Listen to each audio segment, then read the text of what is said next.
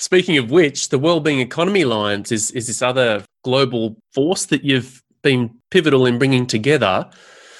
It's a lovely story too, how that came to be. It might be worth briefly recounting how the effort to bring people together, to not be pitching for money and attention against each other, but actually to be singing from the same song sheet to a degree. And then I'm interested now in, again, how you're seeing that. Is it working? Is it still the thing we should back? I mean, instantly then you've got a Regenerative Communities Network here and a Wellbeing Alliance there. So is it just to let things bubble still? How are you seeing it? I suppose if you were to ask me what one thing am I passionate about, it's how to be effective. It's how to drive this change so that it actually happens. Our movement tends to be a bucket of crabs. As soon as one of us starts to gain elevation, the rest claw them down. And so I've hopped from group to group to group, trying to work with them and help them be effective. We all, the Wellbeing Economy Alliance, grew out of a conversation between a number of us who had competing efforts. And I said, guys, we're arguing over who's captain of a rowboat. None of us is big enough to make a difference. Why don't we start to combine all of these? And I said, I haven't got it, but I'll go find a way to raise $5,000 to put in to help seed this. And John Fullerton said, I'll put in $5. And Michael Pearson said, I'll put in $5. And Bob Costanza put in $5. And all of a sudden we raised $30,000. Like, damn. Should have done this before. And the next morning at this Regenerative Future Summit that we were holding, which brought all these people together, I reprised this, and all of a sudden we had $100,000. You, as I understand it, you're at the lectern, and you said, I'll take $5 from you, thanks, John, and $5 from you, thanks, Bob. Well, I said, I'll put in $5. Who will join me? And the guys who had done it the night before all said, yeah, I'm in. And then everybody else started jumping in. It's like, wow. We do love to be part of something. So I gave the money to Stuart Wallace and said, go create. I wanted to call it Playbook, because what we need is a playbook for this new economy. He and some of his people renamed it the Wellbeing Economy Alliance, we all. And it now is this international network of new economy groups and activists. Meanwhile, John asked if I would help be part of creating the Regenerative Communities Network. And it was John. I said yes. So we became one of the anchor hubs. And to some extent, now the two are competing for resources. And it's like, oh. Yes. I thought so. Are we ever going to learn? Now we're back to being a bucket of crabs and arguing over who's captain of a rowboat. But maybe it does take all of these different groups, each trying in its different way. And I wish them all well. I think that is true. I think both are true. I think what you're trying to avoid is true. And I think what you've just said is also true. So it's sort of, again, trying to find the right fertility balance, if you like, I think, and not remotely straightforward. So you mentioned at the top, Hunter, the effort with the G20 recently. So this is interesting. First of all, tell us about what happened with the acceptance of the resolution that stemmed from the Club of Rome effort to adopt the green rebuild, and also then your reflection on how much stock do we put in a G20 versus, for example, formulating the Wellbeing Economy Governments Coalition? Or again, is it a bit of both? Short answer, none. Yeah, right, really. The work that Catherine Trebek is doing with the wellbeing governments is, I think, vastly more important. And it is putting pressure on the G20 to start thinking more progressively, more regeneratively. So that definitely is a situation where you need both of these efforts going forward. The work from the Club of Rome is the work of a magnificent woman named Sandrine Dixon de Clèves, who is one of the co-presidents of the Club of Rome. And I'm just in service to Sandrine, doing whatever little bits I can to help her along. She's the one who is in there slogging with the ministers, with the EU, with all of the powers that be, and I'm just supplying her factoids whenever I can and whenever she needs them, helping do a little bit of the writing. The issue now is, as I said, trillions of dollars are going to be spent.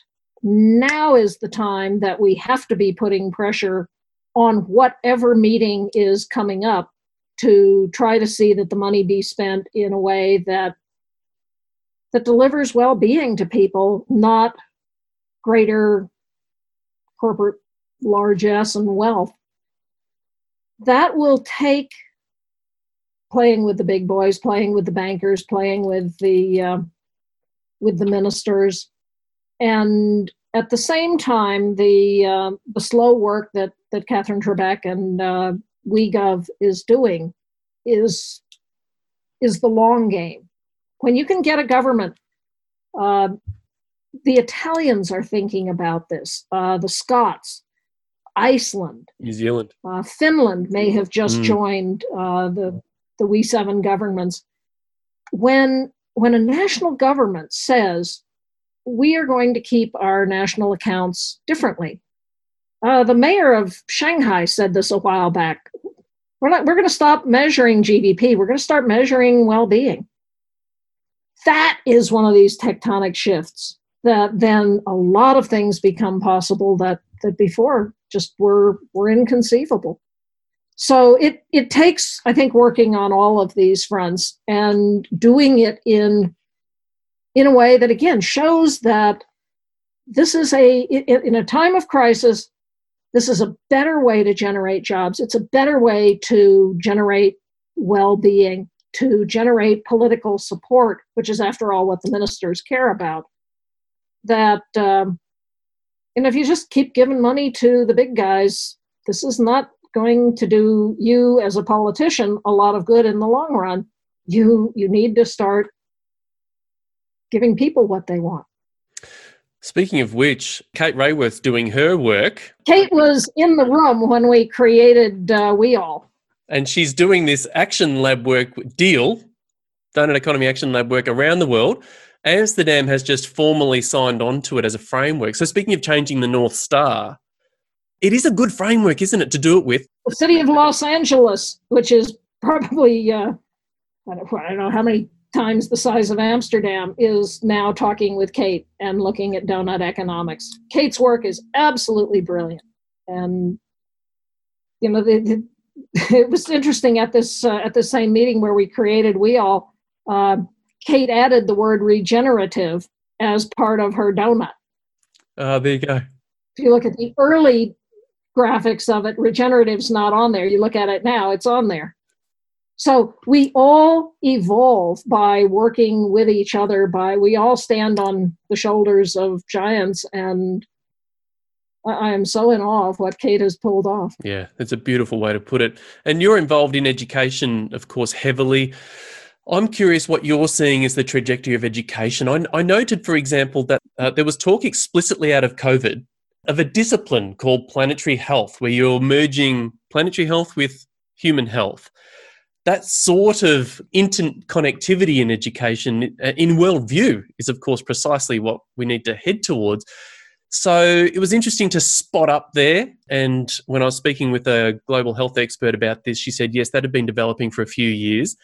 As someone who's been in the education space for a while now and had to create your own programs as well, how are you seeing the trajectory of education? Is it reflecting that in your experience as well, or is that still pretty marginal? Do we still need different models? Again, if you'd asked me that 2 months ago versus now, I'd have had very different answers. It's been very marginal, and it's what students want. But academic institutions owe back to the medieval.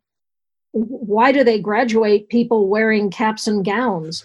It's medieval. I couldn't come at that either when I graduated. It's like, and academic silos are case hardened. The professions don't want to talk to each other.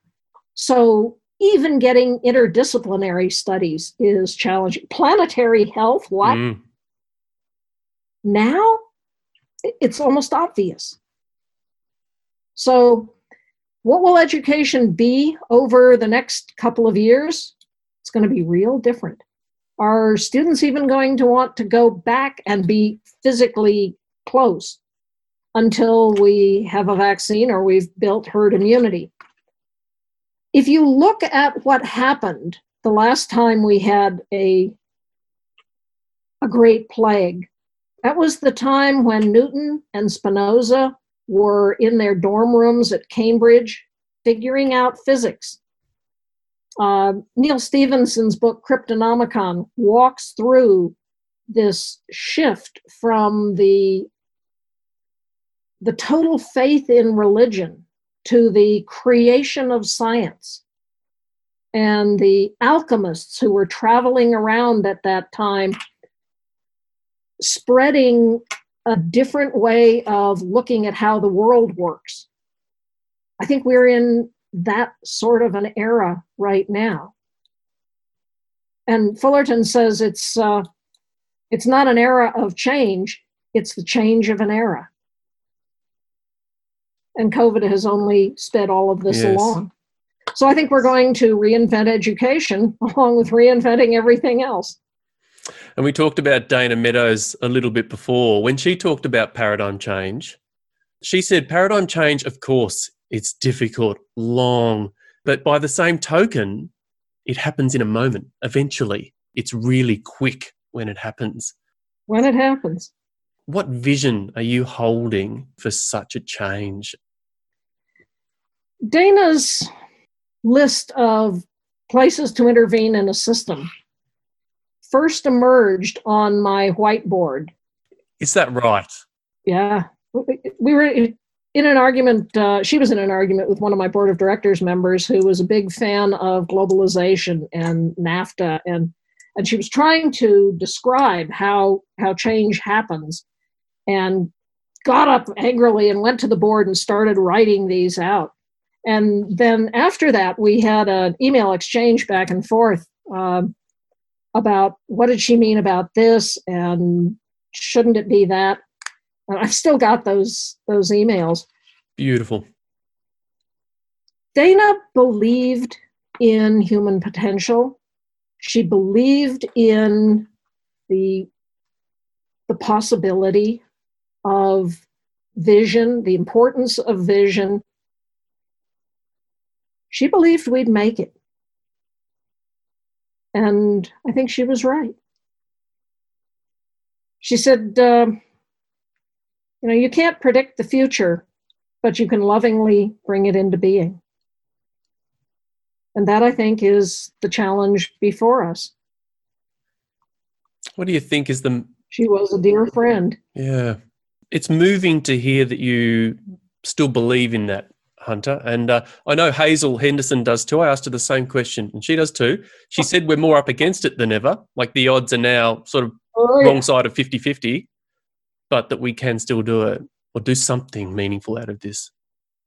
I used to have a little cartoon, idealist, realist, and then like a football score of idealist 0, 0, 0, 0, realist 1, 1, 1, and then the final score, idealist 1, realist 0.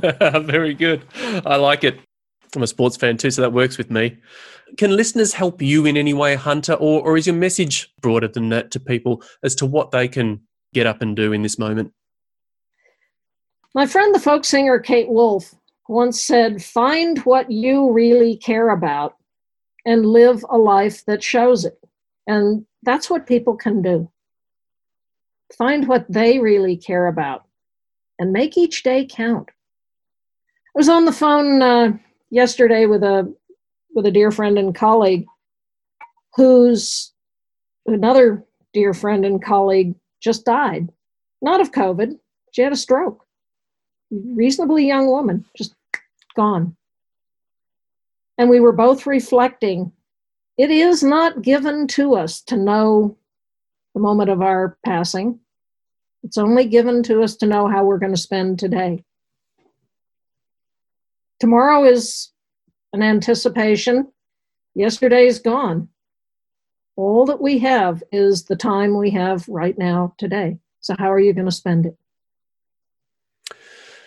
I've been sitting with a line from Jack Cornfield of late where he said, the trouble is you think you've got time.